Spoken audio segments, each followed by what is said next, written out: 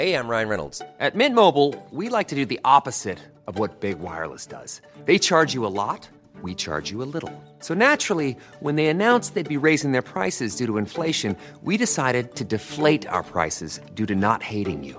That's right. We're cutting the price of Mint Unlimited from $30 a month to just $15 a month. Give it a try at mintmobile.com/switch. $45 up front for 3 months plus taxes and fees. Promo rate for new customers for limited time. Unlimited more than 40 gigabytes per month slows. Full terms at mintmobile.com. This podcast is brought to you by eHarmony, the dating app to find someone you can be yourself with. Why doesn't eHarmony allow copy and paste in first messages? Because you are unique, and your conversations should reflect that. eHarmony wants you to find someone who will get you. How are you going to know who gets you? If people send you the same generic conversation starters they message everyone else. Conversations that actually help you get to know each other. Imagine that. Get who gets you on eHarmony. Sign up today. It's that time of the year. Your vacation is coming up. You can already hear the beach waves, feel the warm breeze, relax, and think about work. You really, really want it all to work out while you're away. Monday.com gives you and the team that peace of mind. When all work is on one platform and everyone's in sync, things just flow. Wherever you are, tap the banner to go to Monday.com.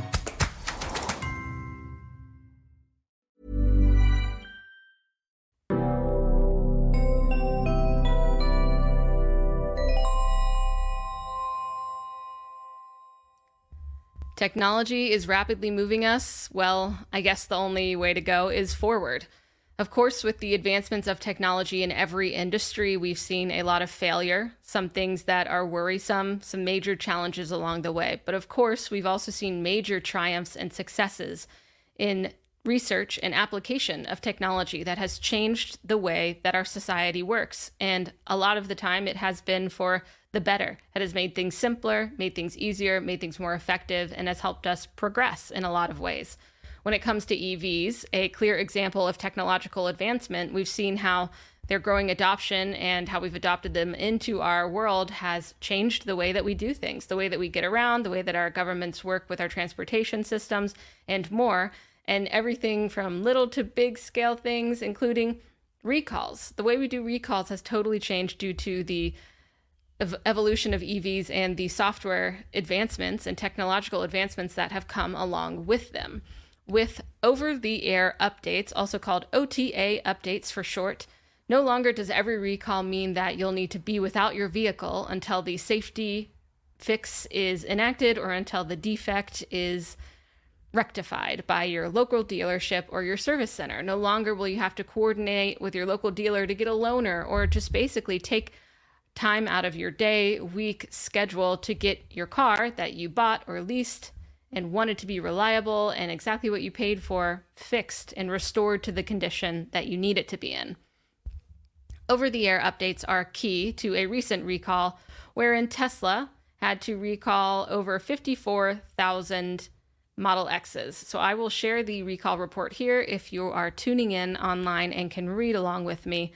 So this was submitted on October 11th of this year, just a few days ago or a little over a week ago. And the number of potentially involved Model X's is 54,676 with an estimated percentage affected being 98%. So the production period that we're looking at it spans 3 years, from February 11th, 2021, all the way to September 27th, 2023. So it's model year 2021, 2022, and 2023 Model X vehicles that have this defect that we are noting. And if we want to dive into the details, which of course we do, there's an issue where this large batch of Model X's are failing to detect low brake fluid. Without a warning light, the report reads, the vehicle may be driven with low brake fluid, which can reduce braking performance and increase the risk of a crash. This specific report is also interesting to me because, unlike some that I have seen before, the chronology here has been laid out by Tesla in their report, and it goes from September 19th all the way to, not really all the way, but a couple weeks later to October 10th, all in this year, where they've chronologically ordered the sequence of events as at least they wanted it in this report. And they note that they completed an investigation, they found the root cause and confirmed it. and they found that no one has been hurt due to this defect, as far as Tesla is aware, and noted that they actually didn't find any field occurrences that were identified in their data by the investigation that their engineering and product integrity teams who looked into the field data saw.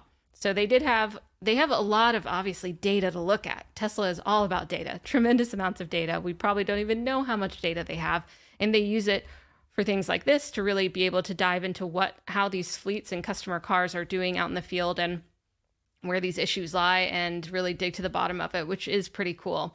Overall, the problem here is clear. The vehicle controller may fail to detect the instance of low brake fluid and won't thereby warn the driver of the issue, which is a failure to comply with the Federal Motor Vehicle Safety Standard number 135, light vehicle brake systems. Luckily, Tesla has a seemingly quick and easy remedy to this problem, and it is an over-the-air software update that is free of charge to owners, of course, and the owner notification letters are set to be mailed December 12th, 2023, or folks can reach out to Tesla beforehand. Specifically, the software release 2023.32.7 or later, Tesla said, corrected the condition by correcting the vehicle's controller's set threshold range at low brake fluid levels. And Tesla said that they began deploying the over-the-air solution to the vehicle fleet on September 28th. They added a note about those vehicles operating FSD beta, operating FSD beta software releases, wherein the aforementioned remedy will be included in an upcoming and regularly scheduled FSD beta software release. So no matter the model or the FSD beta or non-FSD beta Model X that you're driving, no service visit is necessary for either. But owners do need to make sure that they get this new software installed. So, like I pointed to earlier, this recall, which has standards and safety concerns, it's fixed over the air. There's a bit of action to be taken by owners to ensure that they're getting this update, that they have the right version of the software installed on their vehicle, but it's free of charge to them. There's no trip to the dealership or the service center needed. It's pretty convenient. We recently saw a recall from Nissan Ariya, where bringing those vehicles into the service center is required. The reason we're not really sure, but perhaps it's just because they don't have the kind of experience or maybe the capability to do this over-the-air updates with full confidence that it's going to fix it. I'm not really sure. I'm not on their team. I'm just guessing. So folks have also, this has piqued some interest to folks wondering, well, is it really a recall if you can just fix it with an over-the-air update? And if you want my personal opinion, yes. I don't think recalls are directly tied to the solution. Whether or not you bring the car into the dealership or the service center is not what this is about. It's about the defect at hand, and that is what is a recall. So it's, the level of concern over a recall can definitely vary, but it is the issue at hand. So like I said, I don't think recalls are tied to the solution that needs to be applied, whether it's in person or at the service center or an over-the-air update. It's still a recall. That's my 2 cents. Take it or leave it. Obviously, in the future of EVs and in the history of automaking, recalls remain a constant. And the level to which we should be concerned varies. The solutions may vary as well, but probably become more software-oriented, perhaps, as we see that develop. But it's those automakers with experience with over-the-air software updates that have the confidence, the experience, the data, and the background to be able to enact these with confidence over the air to get their drivers back to the right spot on the road. And we'll just be able to see this probably continue to be a competitive advantage, of course. Over-the-air updates will also be able to help automakers to resolve issues before there's a big issue, or maybe not exactly over-the-air updates, but software monitoring, major data collection, to be able to identify issues before they're widespread and fix them with software updates as soon as possible, so perhaps recalls aren't even really necessary. I was reading an article here that I will share as well. So this is from ABI Research, and the title of the article is, by 2028, automakers will save $1.5 billion using over-the-air updates to fix recalled cars. And this is just an interesting question of competitive advantage, but also strong business cases for over-the-air updates. And I'm going to quote Dylan Koo, a smart mobility and automotive analyst at ABI Research, who had this to say about over-the-air updates. There's a strong business case for remote updates from cost savings available in the short term. In 2023, OEMs are expected to save nearly $500 million from over-the-air recalls in the United States, but revenues from over-the-air subscriptions will only be about $100 million. To remain competitive, OEMs must embrace over-the-air software updates and be capable of using them throughout the vehicle.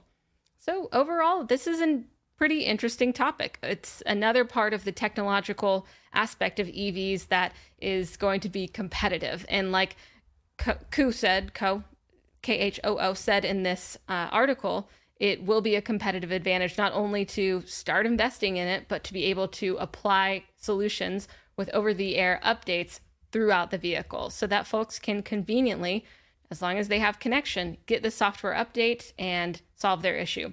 So we'll continue to keep an eye on how automakers embrace this new technology, how they address key issues that arise and recalls that are bound to happen that aren't always the biggest deal and maybe even are lesser and lesser deals with the advancement of over-the-air updates. So let me know your thoughts on this subject. What do you think? Have you had an over-the-air update that just was simple and easy? I bet you have, but maybe not. And thanks again for tuning in to the Out of Spec podcast. We will see you next time. Let me know what topics you want us to cover. But for now, if you're enjoying it, like, subscribe, leave a comment. We'd love to hear it. Tune in next time on the Out of Spec podcast and have a great day.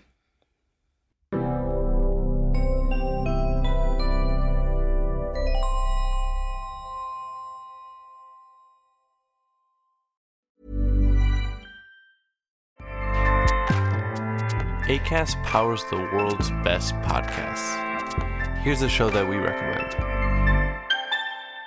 The Real Housewives is a guilty pleasure for most, but if you're looking to not feel guilty about that pleasure, tune in to Everything Iconic with me, Danny Pellegrino, where I break down all the messy moments and behind-the-scenes antics of Bravo's popular franchise. And on Everything Iconic, I also interview celebrity guests like Kelly Ripa, Keke Palmer, Drew Barrymore, Cameron Diaz, and more about their guilty pleasures, their past work, and so much more.